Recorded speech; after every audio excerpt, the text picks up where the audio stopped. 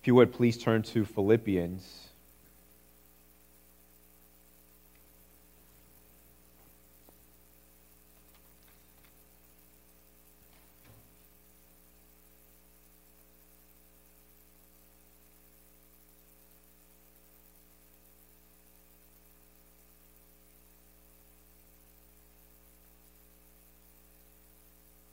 Philippians 3, we're in verses 1 through 11.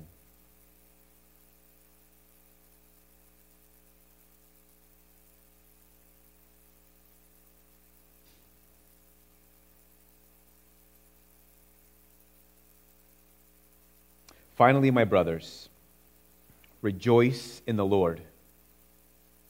To write the same things to you is no trouble to me and is safe for you. Look out for the dogs. Look out for the evildoers. Look out for those who mutilate the flesh. For we are the circumcision, who worship by the Spirit of God and glory in Christ Jesus and put no confidence in the flesh.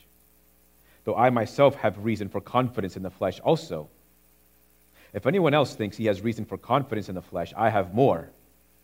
Circumcised on the 8th day, of the people of Israel, of the tribe of Benjamin, a Hebrew of Hebrews, as to the law, a Pharisee, as to zeal, a persecutor of the church, as to righteousness under the law, blameless. But whatever gain I had, I counted as loss for the sake of Christ. Indeed, I count everything as loss because of the surpassing worth of knowing Christ Jesus my Lord. For his sake I have suffered the loss of all things and count them as rubbish, in order that I may gain Christ and be found in him, not having a righteousness of my own that comes from the law, but that which comes through faith in Christ, the righteousness from God that depends on faith, that I may know him and the power of his resurrection, and may share his sufferings, becoming like him in his death, that by any means possible I may attain the resurrection from the dead. This is the word of the Lord. Lord, we pray that you would help our hearts to treasure Christ, to put our confidence in Christ.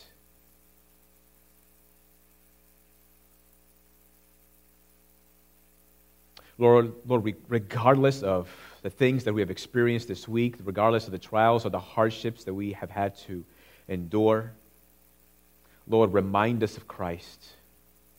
Help us to put our eyes on Jesus. For salvation belongs to him and him alone. And it's in his name we pray. Amen. The German reformer Martin Luther, at one time, was training to become a lawyer, and then through a kind of a spectacular event in his life, decided to change course from being trained to be a lawyer and instead decided to give his life to be a Catholic priest. As kind of an appeasement to God, as kind of a way to pursue God. That God, if you will spare me, if you will save me, then I will devote my life to you. And so he sought training as a Catholic priest. But he could not endure or sustain the hardship of the reality of God. He prayed often, he prayed for long hours. He tried to do everything that is right, performing all the rites, the rituals, performing good works. He would spend hours at the confessional to the point where the priest would have to continue to send him home because he spent too many hours acknowledging, confessing many of his sins, even those that you and I might think are the most perhaps trivial, the ones that we might think are not worthy of perhaps mentioning. He was afraid of conducting the Lord's Supper because he could not bear the weight of ministering before the presence of God in such a way. He lived his life as a kind of a person who knew that he did not deserve heaven, but he tried to work hard to earn heaven. But it's like no matter what he did, he could not earn it. He put his mind to reading the scriptures, and he came to the book of Romans, and he was struggling. He was actually agonizing over a particular passage in the book of Romans. He was reading Romans 1:16 and 17. It says, "For I am not ashamed of the gospel, for it is the power of God for salvation to everyone who believes, the Jew first and also to the Greek. For in it, or in the gospel, the righteousness of God is revealed from faith for faith. As it is written, the righteous shall live by faith." It was in verse 17 where he was agonizing.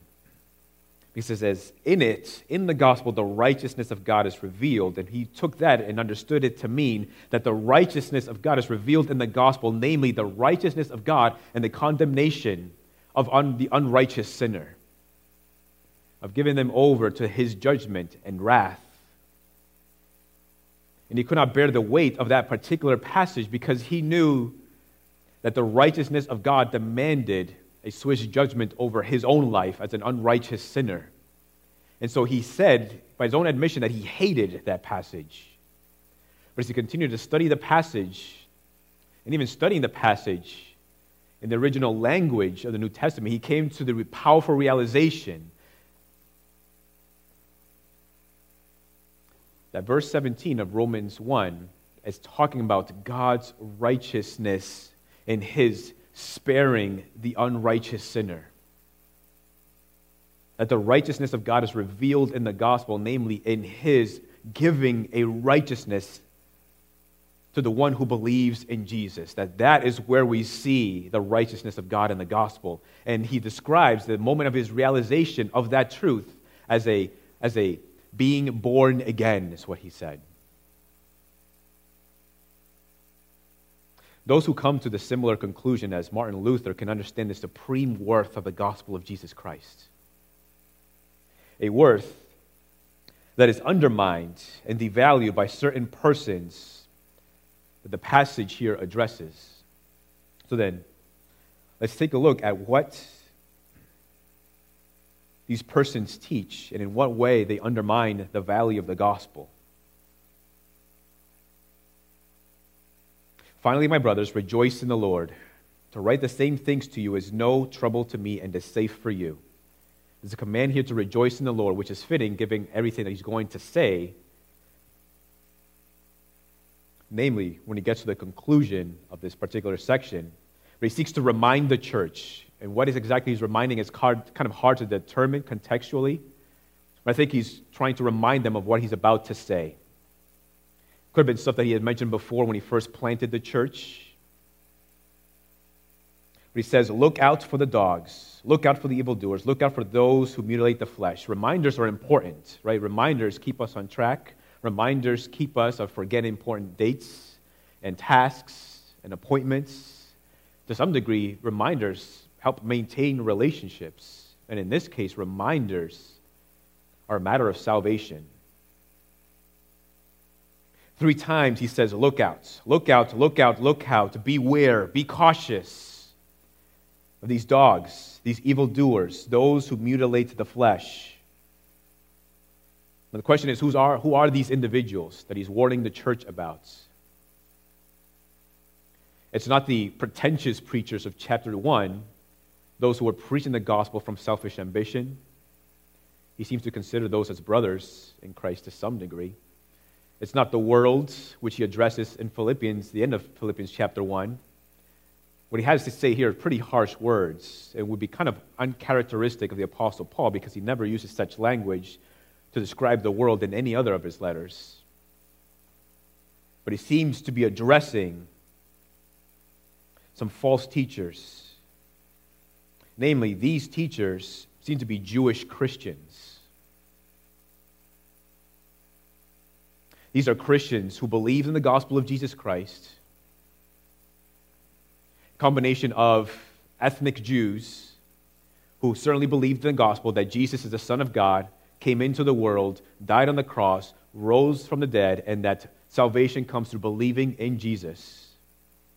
But at the same time, believed and taught that one also has to have circumcision, that one still needs to ascribe to the Mosaic law, in addition to believing in the gospel.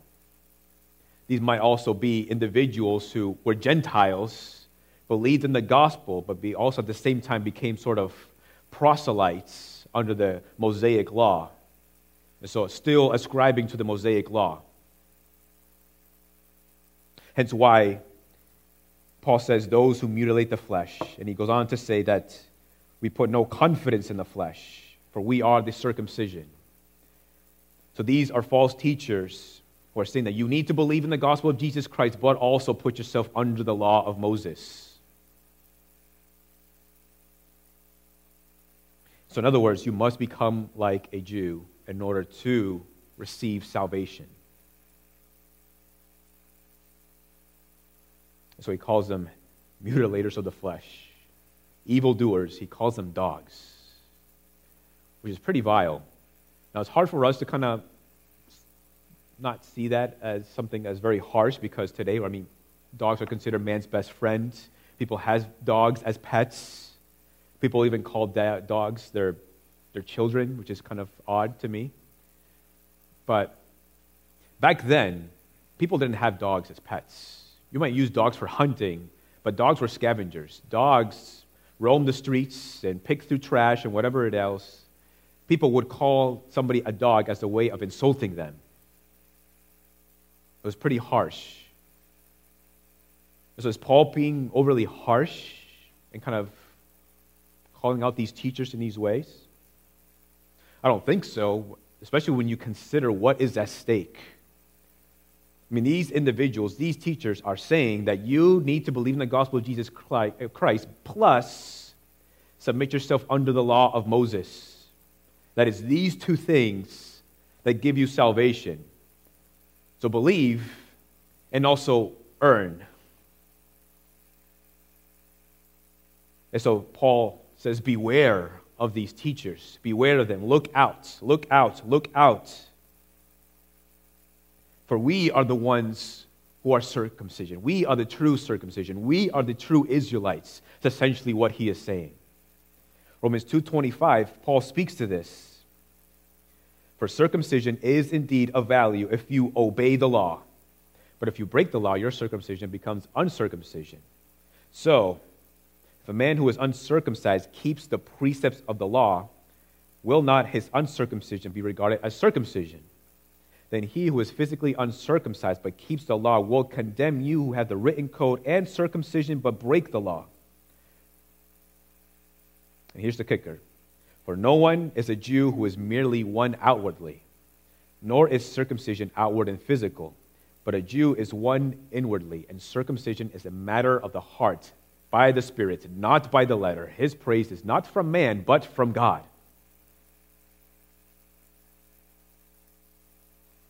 So the one who is a true Jew, according to the Scriptures, is the one who believes in Christ.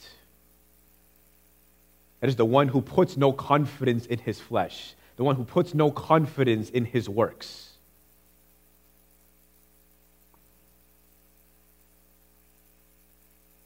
John 4:21, Jesus in his conversation to the Samaritan woman at the well says to her, "Woman, believe me, the hour is coming when neither on this mountain nor in Jerusalem will you worship the Father. You worship what you do not know. We worship what we know, for salvation is from the Jews. But the hour is coming and is now here when the true worshipers will worship the Father in spirit and truth. For the Father is seeking such people to worship him. God is spirit, and those who worship him must worship in spirit and in truth." Jesus seems to be teaching here that a fundamental element of worship is that it requires the right nature, and that is a spiritual nature. You cannot worship God who is spirit apart from having a right spiritual nature. Not only comes through having the living and abiding Holy Spirit of God in you. Only then can you truly and actually worship God. These false teachers, on the other hand, are placing an emphasis on works, on the flesh. And so essentially, they do not worship God. In fact, the Scriptures do teach that those who are in the flesh cannot even please God.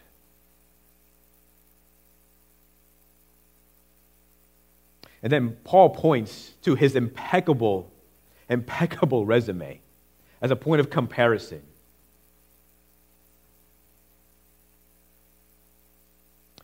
He says, though I myself have reason for confidence in the flesh also, if anyone else thinks he has reason for confidence in the flesh, I have more. Circumcised on the 8th day, already obeying the law, right? Thanks to his parents. He's already obeying the law. Circumcised on the 8th day, of the people of Israel, of the tribe of Benjamin, a Hebrew of Hebrews. Right? He was of the chosen people. God, originally, in the Old Testament we see, with Israelites were God's original chosen people. Paul was of that people. Not only that, but a Jew could also trace back his lineage to be able to point what tribe exactly he was from. As to the law, a Pharisee, right? A teacher of the law, an instructor of the law, one who told people what God commanded, what God desired, one who showed people the way, one who understood the law, one who memorized the law. Paul was a Pharisee. As to zeal, a persecutor of the church,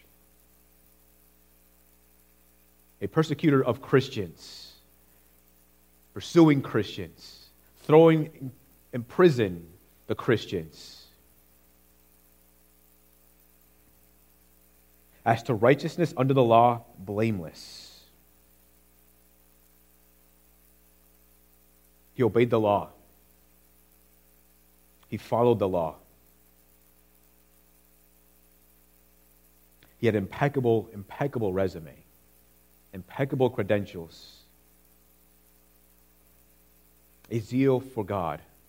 Right? Not really. He thought he was doing the work of God. And persecuting Christians, throwing them into prison, consenting to the death of the Christian Stephen.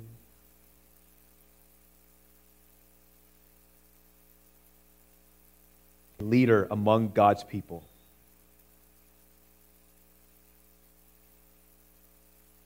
Paul essentially says, if anybody earned salvation, it was me. I had it. I maintained it. Almost nobody else could compare. In fact, he's saying if these Jewish Christians so emphasize the works of the flesh in order to earn salvation, they need to live up to my standard. A standard that is actually very hard to achieve.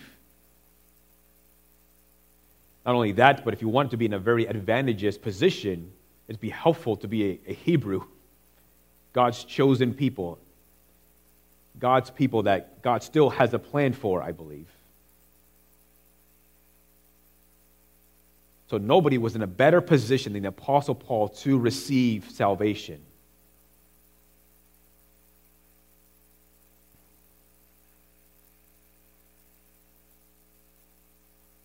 But then Paul goes on to show that on the end, it didn't matter. He let it all go.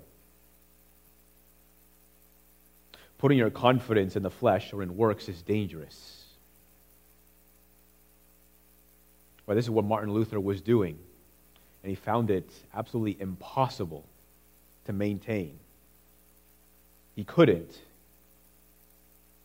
Anyone who places their trust upon their own works doesn't understand the gravity of sin, nor the gravity of the justice and holiness of God. Galatians 5:2 says, look, I, Paul, say to you that if you accept circumcision, Christ will be of no advantage to you. I testify again to every man who accepts circumcision that he is obligated to keep the whole law. You are severed from Christ, you who would be justified by the law.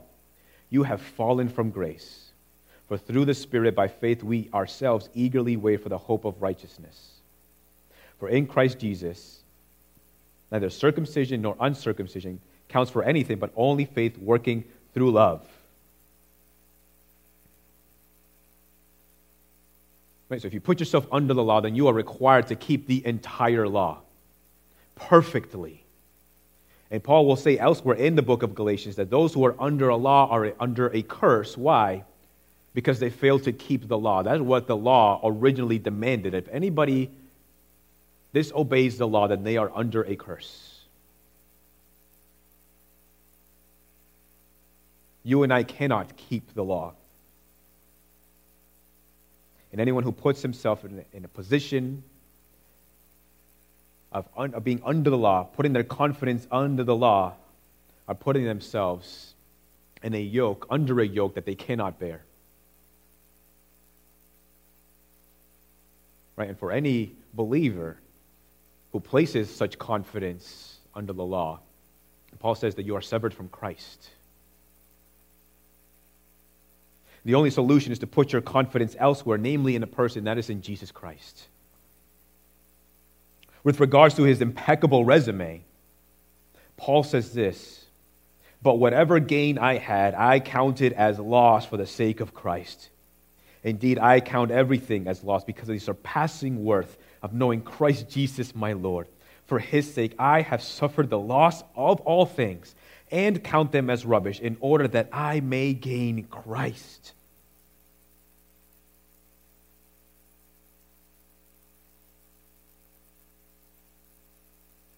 When Martin Luther came to this powerful realization of what the gospel actually meant, of what this righteousness that is in the gospel actually meant, and it was liberating to him,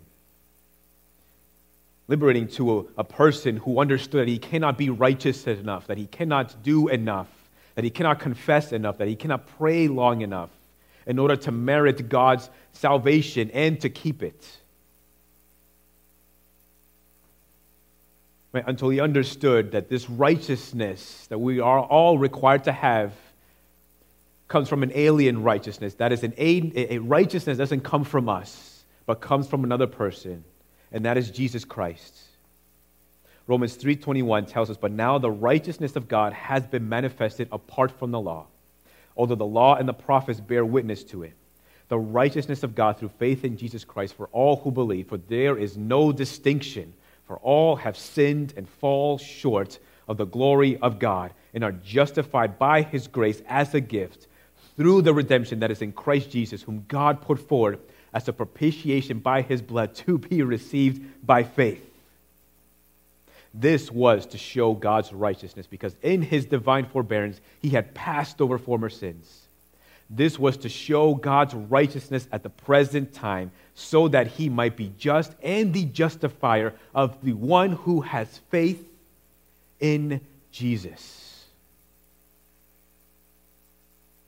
Paul experienced an awakening on the Damascus road on his way to persecute Christians when the Lord Jesus revealed to him and he began to see that his own righteous works doesn't matter.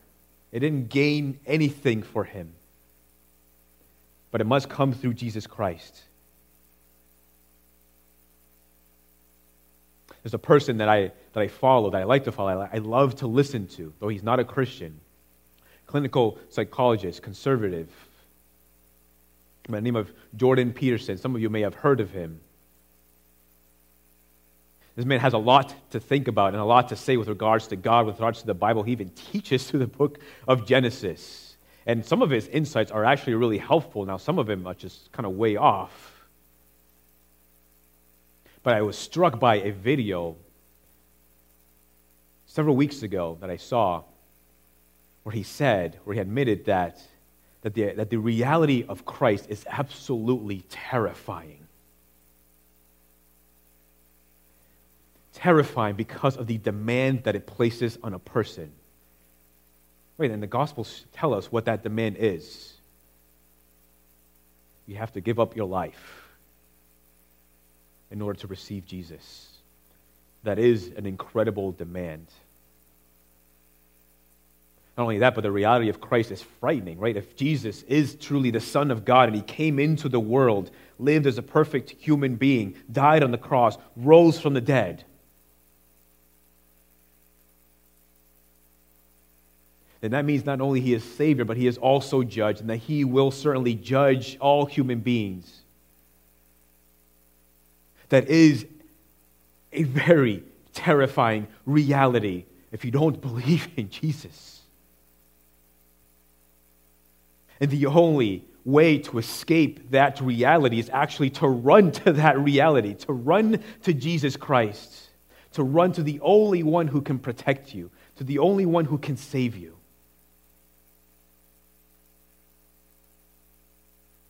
Because if all you have is a tiny little hope that maybe in eternity you'll end up in a good place based on the little minuscule good works that Lord considers in the grand scheme of eternity meaningless, then yes, the reality of Christ is absolutely terrifying. But the reality of Christ for those who place their faith and trust upon Jesus is actually a comforting and peaceful reality.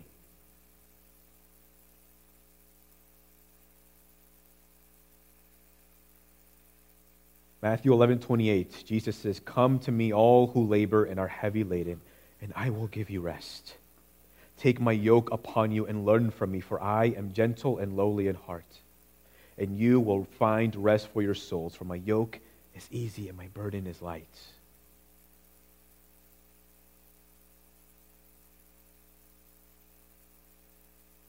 Salvation is determined by the object of your confidence. What we see here in the passage is that these false teachers had a misplaced confidence, and that is in the flesh. And misplaced is not like misplacing your keys or misplacing your wallet. It's like a pilot of an airplane, say who's flying from Boston to Orlando, Florida, sets the destination, right, the coordinates, sets it on autopilot, but if he just lets the plane fly on its own, it's going to end up somewhere else. Why? Because the earth continues to turn. But he has to continually adjust the coordinates to make sure he's heading in the right direction. This is what a misplaced confidence results in. It results in a completely different eternal destination.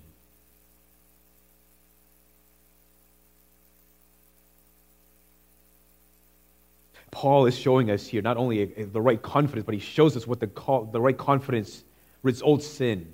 And that is an absolute joy and a treasure that one has found.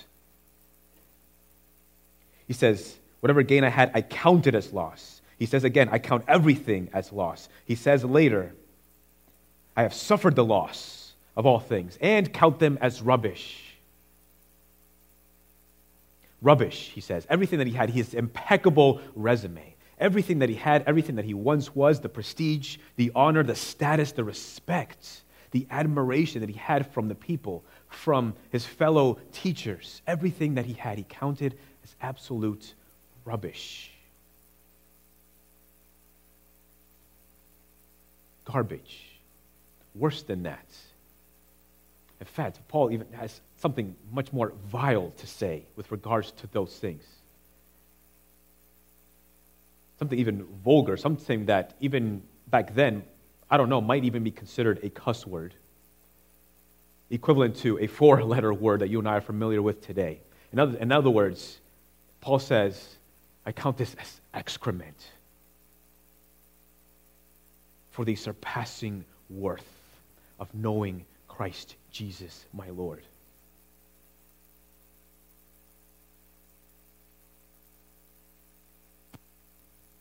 Matthew 13:44. The kingdom of heaven is like a treasure hidden in a field, which a man found and covered up. Then in his joy he goes and sells all that he has and buys that field. Again, the kingdom of heaven is like a merchant in search of fine pearls. One finding one pearl of great value went and sold all that he had and bought it.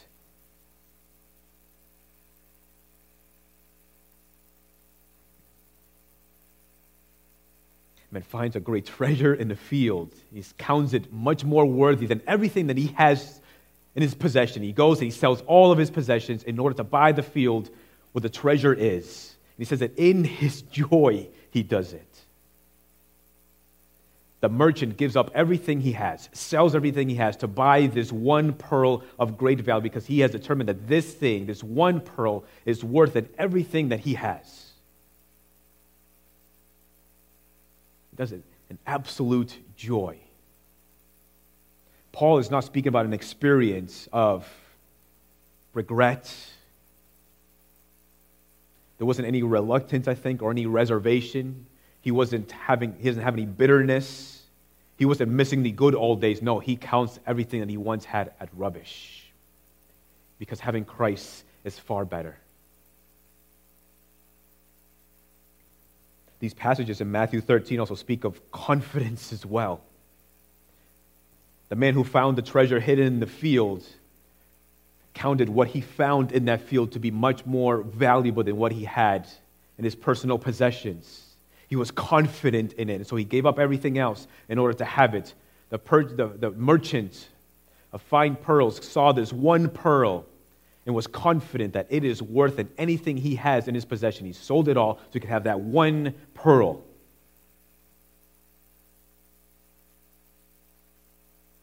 Right, and that is the confidence that Paul describes in the passage with regards to the gospel, and that is the same confidence that you and I are called to have with regards to the gospel, that in comparison to everything else, it is rubbish, because Christ is infinitely better, of much more value.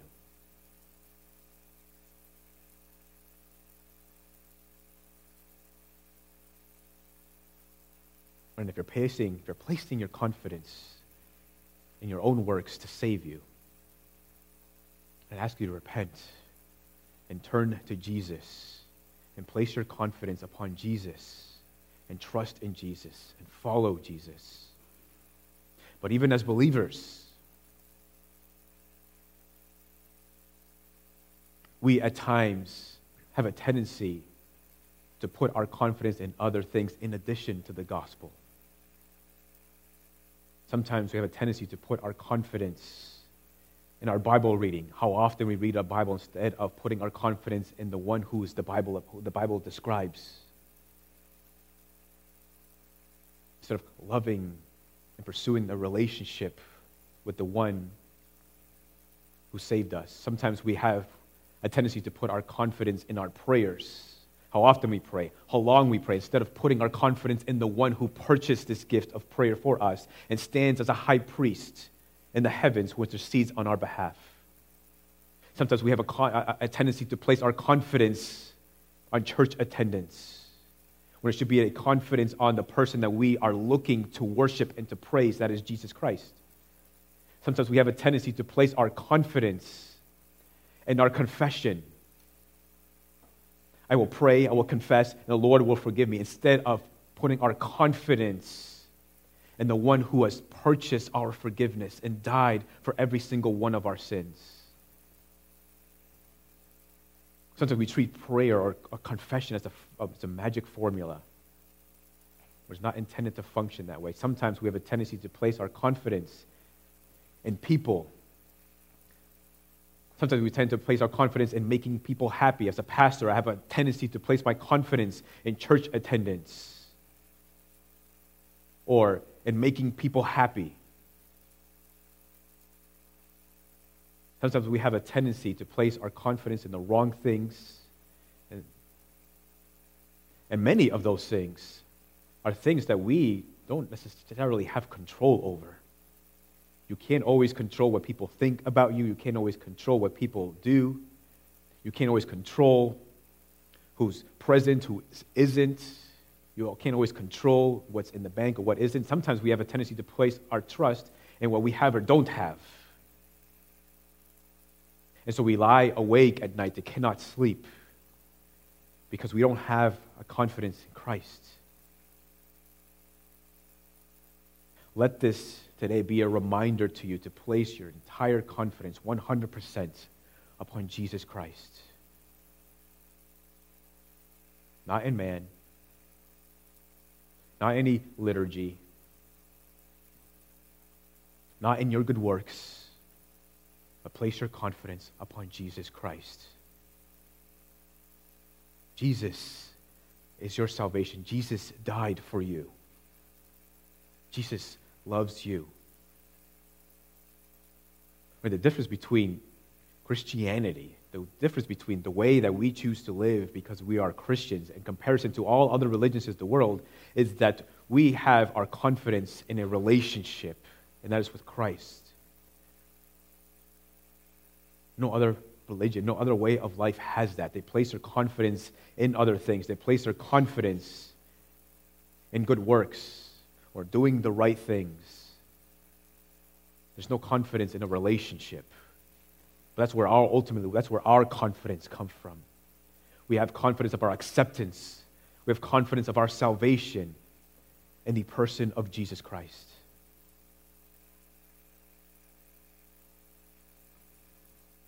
And it concludes that I may know him in the power of his resurrection and may share his sufferings, becoming like him in his death, that by any means possible I may attain the resurrection from the dead.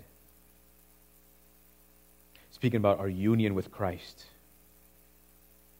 sharing with Christ, being united to Christ. Now, this passage isn't intended to be prescriptive, that you are called to give up all that you have right now in order to follow Jesus Christ. And it's, in a way, as a Christian, you already have. Or you've given your life to follow Jesus. The Christian life continues or demands a continual dying of yourself, right? Day by day, dying to yourself in order to follow Jesus.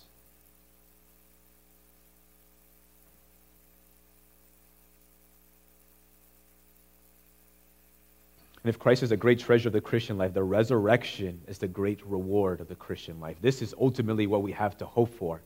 This is ultimately what is waiting for those who continue to die to themselves and to follow Jesus Christ, who continue to put their confidence in Christ, who continue to see Jesus as the supreme treasure of their life.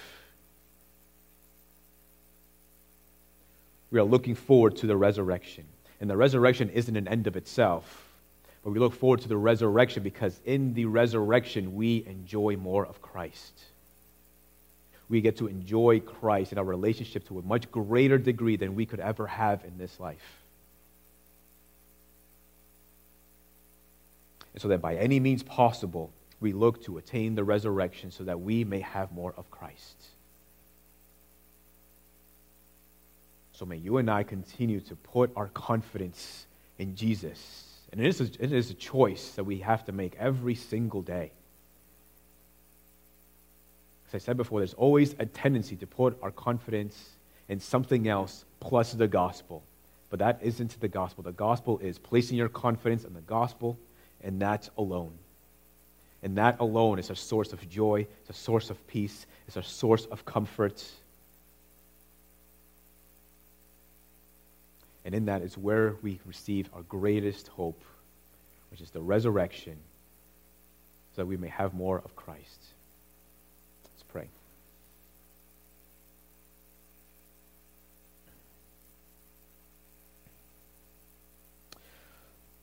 Lord Jesus, we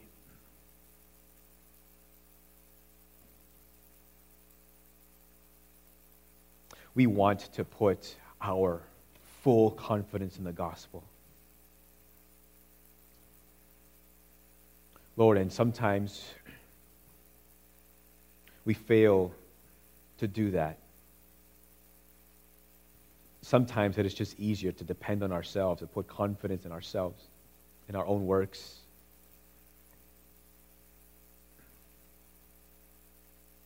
Lord, but your scriptures command us to put our confidence in you and in you alone.